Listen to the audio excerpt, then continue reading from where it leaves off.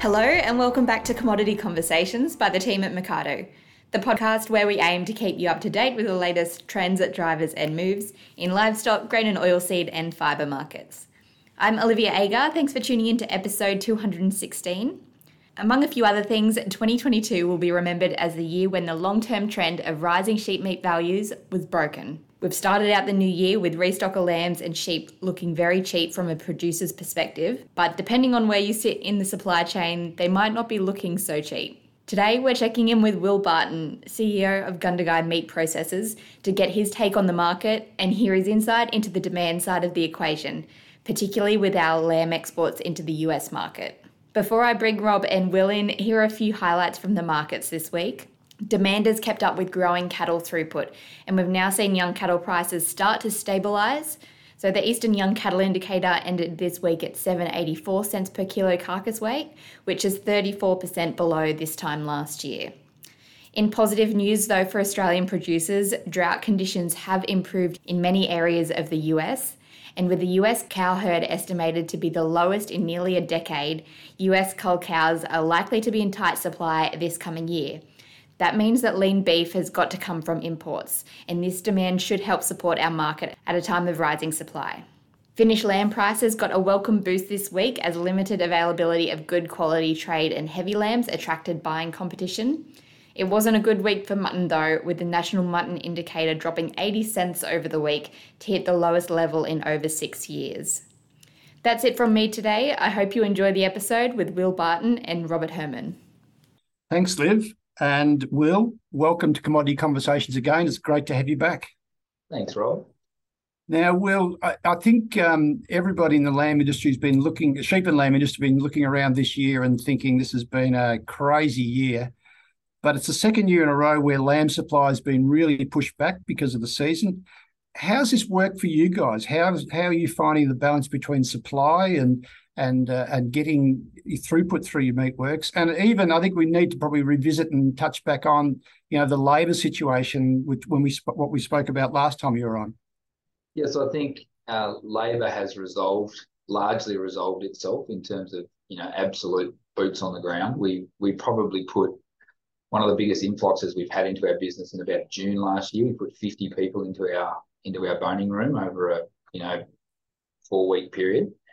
And it's really taken about 6 months to get that group skilled. So we're finally sort of, coming back from the Christmas New Year break this year, thankfully without Omicron to welcome us back to the new year, with a group of people who are sort of starting to get there in terms of skill. We've probably got a little bit to go, and we've got a bit more capacity to build as a plant, but most of the labour challenge, it appears at the moment, is behind us. There'll always be that ag and remote kind of challenge, if you like, with labour, but it's largely resolved. I think supply it's there, and I think we've seen it this week, the right article is really highly sought after, and those things that aren't, kind of a heavy lamb right in the box are received with less interest.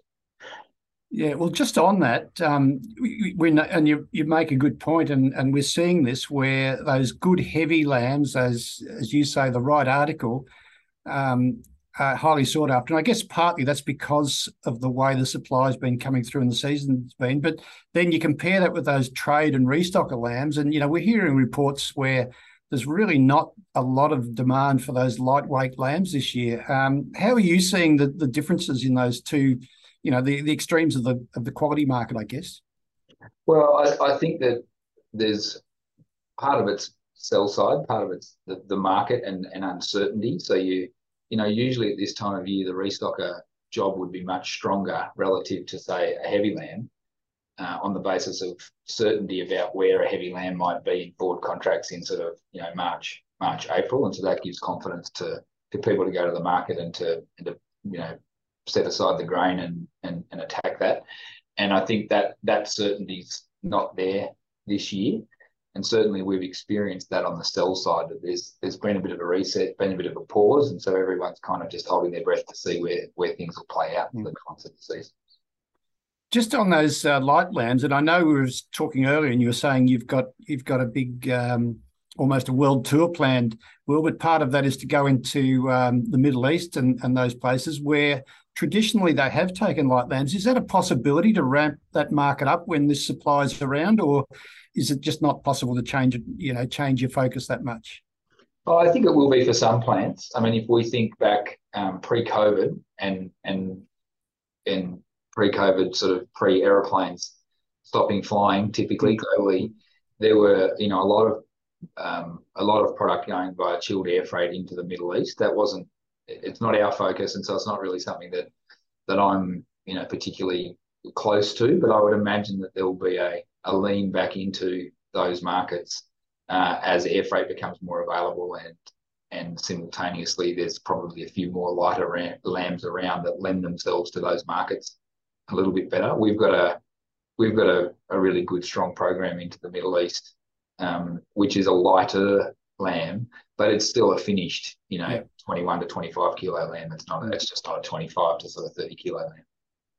Now, just turning to price, and we quite often look at price purely from the farmer's perspective because by number, most of our people we connect with are producers.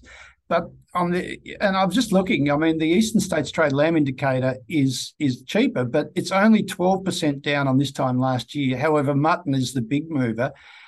Let's not look at it from the producer's point of view. Let's look at it from the sort of products that you're selling and the people you're dealing with.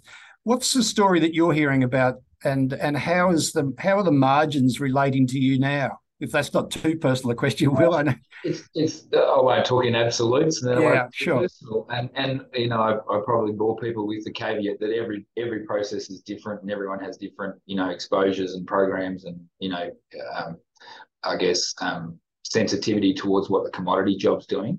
But we've come out of a period that's not been very normal for trade. So we've had, in the last 2 years, if you were exporting lamb, you didn't really need to sell anything.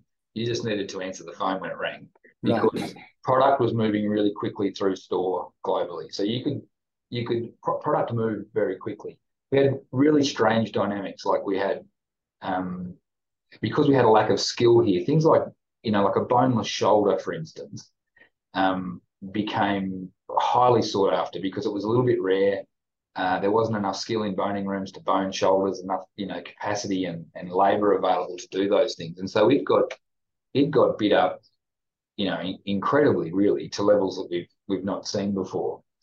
I think what's happened over the last sort of 3 or 4 months in particular is that as the global economy starts to slow, and that creates uncertainty in those end markets, you've got this situation where things are just starting to normalise. So the normal patterns that might exist, like the US buying lamb in preparation for Easter, is a really good example of a normal buying pattern.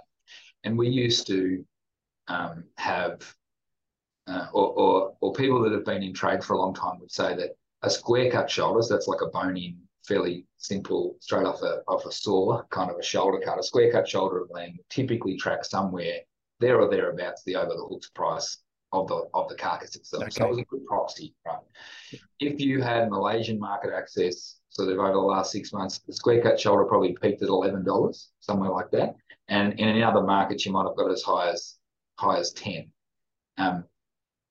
We're seeing bids for that product now at $6 to $7. Right.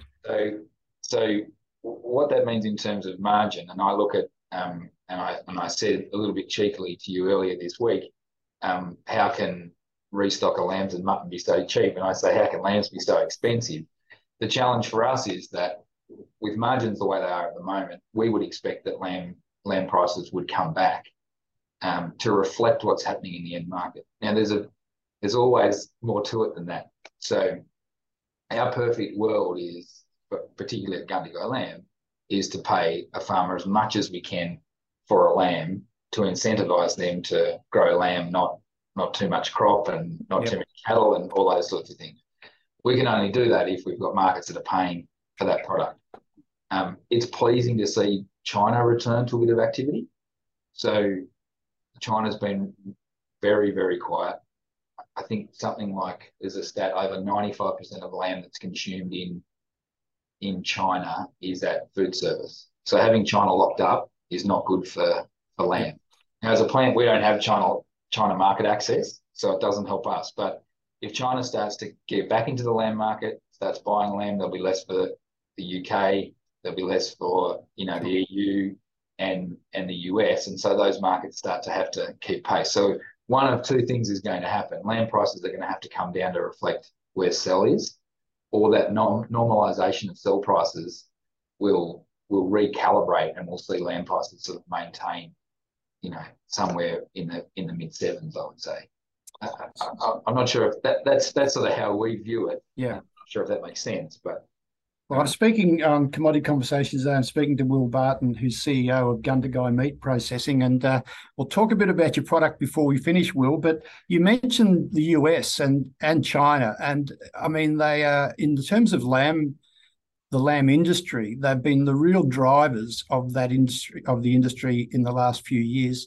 And I'm interested to hear you say how important China may be again, which is good news for our producers in our industry. Tell us a little bit about the US market, because they have been a long-term customer and they're a quality, heavy lamb customer.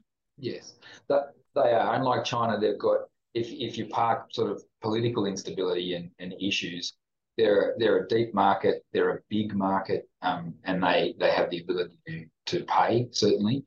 I think that what's happened over the last 3 to 4 months with the US trade is just a reflection of that uncertainty. So there's this repricing of lamb after some fairly heady COVID days in terms of value. So I think that there's probably a little bit more uncertainty to come in that market.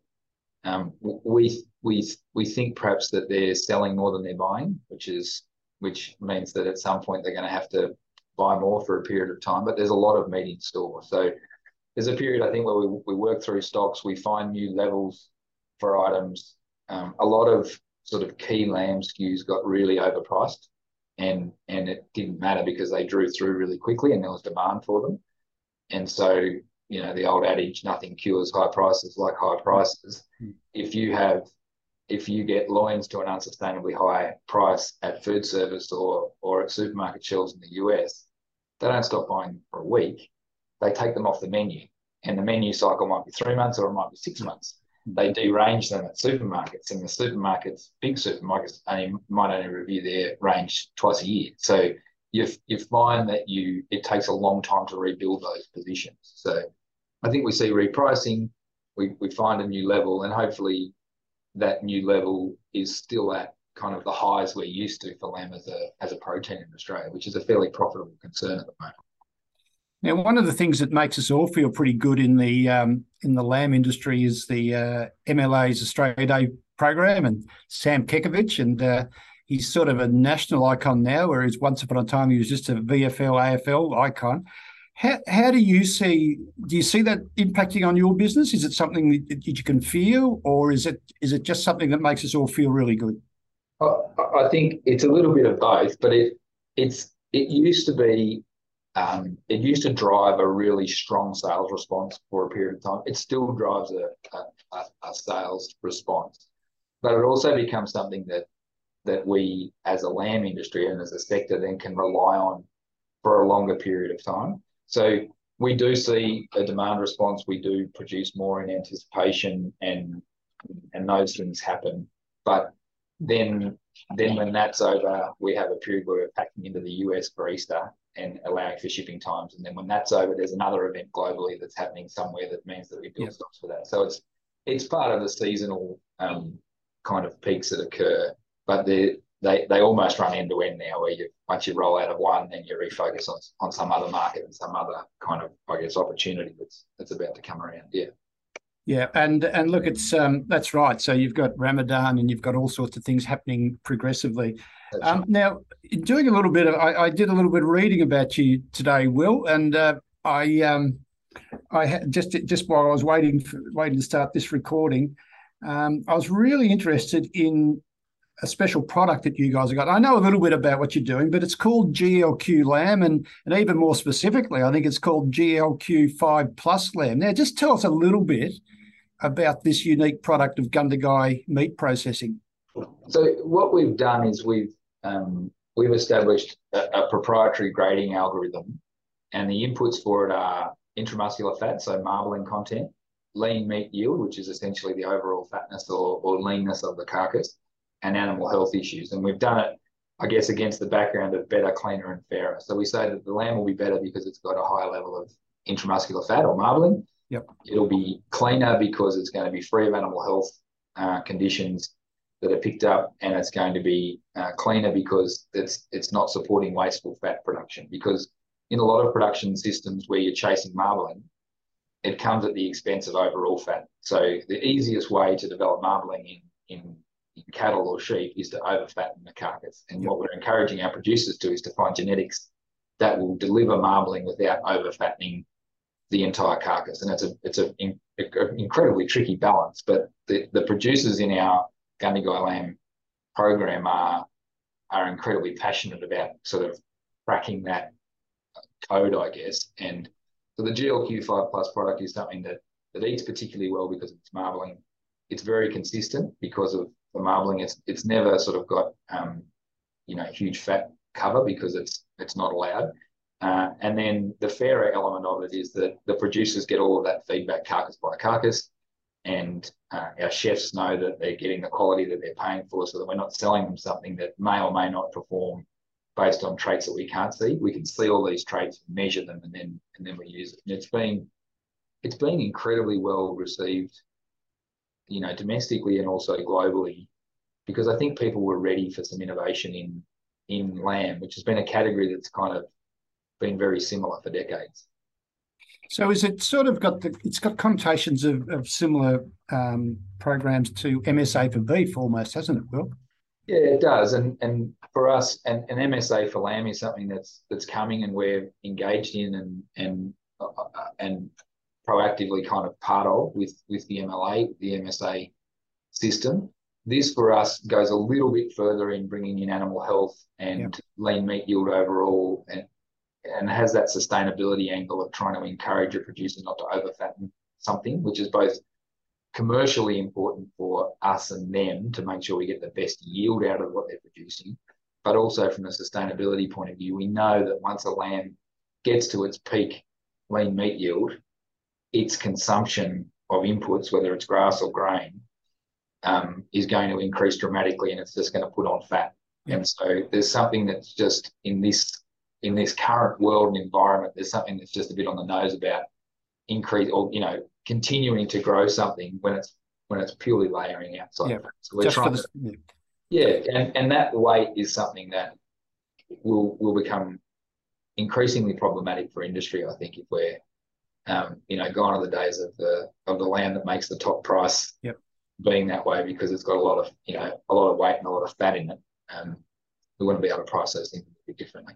Yeah, and look, that's a really that really resonates with everybody. I think I can understand that there are really passionate sheep producers and people who put a lot of effort in their genetics, who would be wrapped in having a relationship with Gundagai Meats, and want to continue that as a long-term relationship so they can build their breeding and feeding around those requirements. But they also want to get rewarded for the things they do, Will. So how do you fix that up?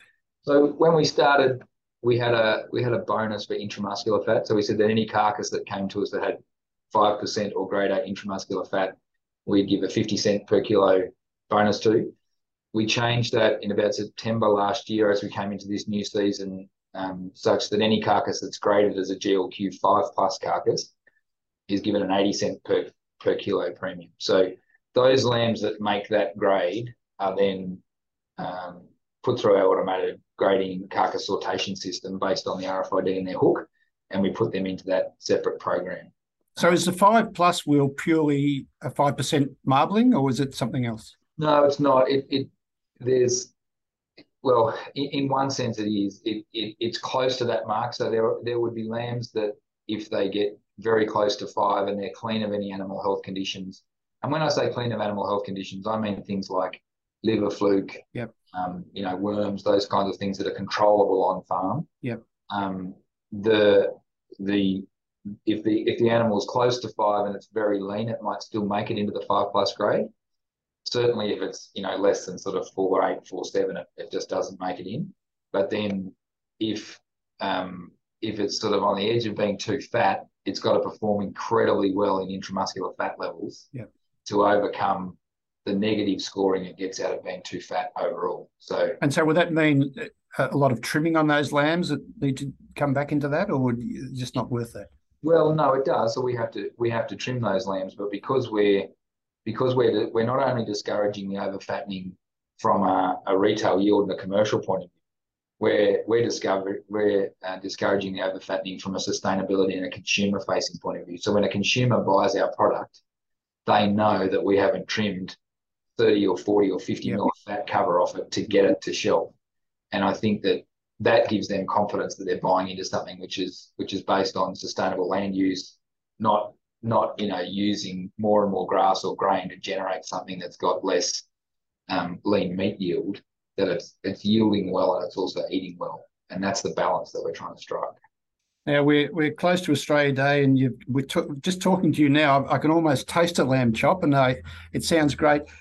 You mentioned that you've got overseas demand for it, or you ship some overseas, but we must be able to get it in Australia here somewhere. Where and I'm assuming it's not widely available, but it must be available in some of the major centres. It is. So if you're in Melbourne Way, Peter Boucher Butchers is probably the best place to go, and you'll find it there in the retail cabinet. It's also at Stokehouse Restaurants at St Kilda Beach there, which have been a massive supporter of us since the beginning, and so you'll find it on the menu there. If you're lucky enough to go to an Australian Open event, you might find some there on a few of the menus there with Stokehouse and Jason Staunton. And then in Sydney, Vix Meats, if you go to their online store, you'll be able to have it delivered to your home. And a couple of really high-end restaurants have picked it up in Sydney, which we're excited about. Encore by Claire Smith, which is at the top of the new Crown building. It's a 3-chef hat and a Michelin star in the UK, Claire has. And so it's on the menu there. They actually do some pretty cool things with food. And there's another place called Elle by Frederico and Carl, which is also pretty trendy in Pyrmont there in Sydney. So there's a few options around. If you follow us on Instagram and social medias, you'll sort of see where we pop up and who we're partnering with. I suggested to Olivia, she's down in Melbourne this weekend, that she goes to the tennis. Well, I think we've just sorted out where her lunch will come from, and I'm expecting that we should see a similar jump in demand that Sam Kekovich gets after our podcast today, Will. Just in general, though, I mean, it's terrific speaking to you, because you always make this industry, you're doing a great job at Gundagai Meats, but I always sound excited about the industry. How do you feel about lamb industry, Will? I mean, your family's been, I think I read it's 100 years in Gundagai and in the meat industry, starting from a little butcher shop, etc. Yeah, I think we're incredibly excited about the prospects generally. I think we've set out to have a closer relationship with producers and try to remove some volatility. And so it's always challenging when you're in a period of trade like now, where you think, gosh, lamb should be $1 cheaper than they are for us to be sort of where we want to be in terms of margins and reinvesting in a facility and longevity.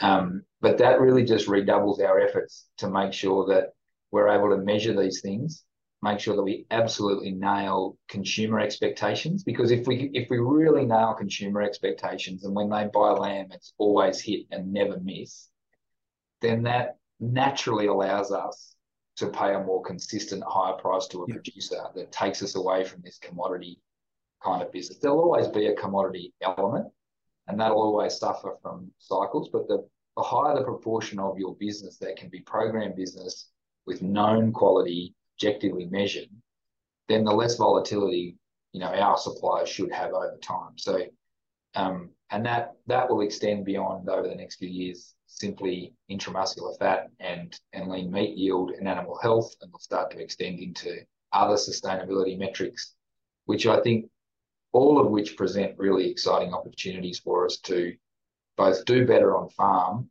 and then capture value in the form of profits by being able to prove it and sell it to a consumer. So massively exciting times ahead for the lamb industry. I imagine you've got a pretty strong profile, in southern New South Wales, and because you're based in Gundagai. But what if we've got professional lamb producers in other areas listening to this podcast, and they're thinking, look, I'd like to know a bit more. What's their first step, Will?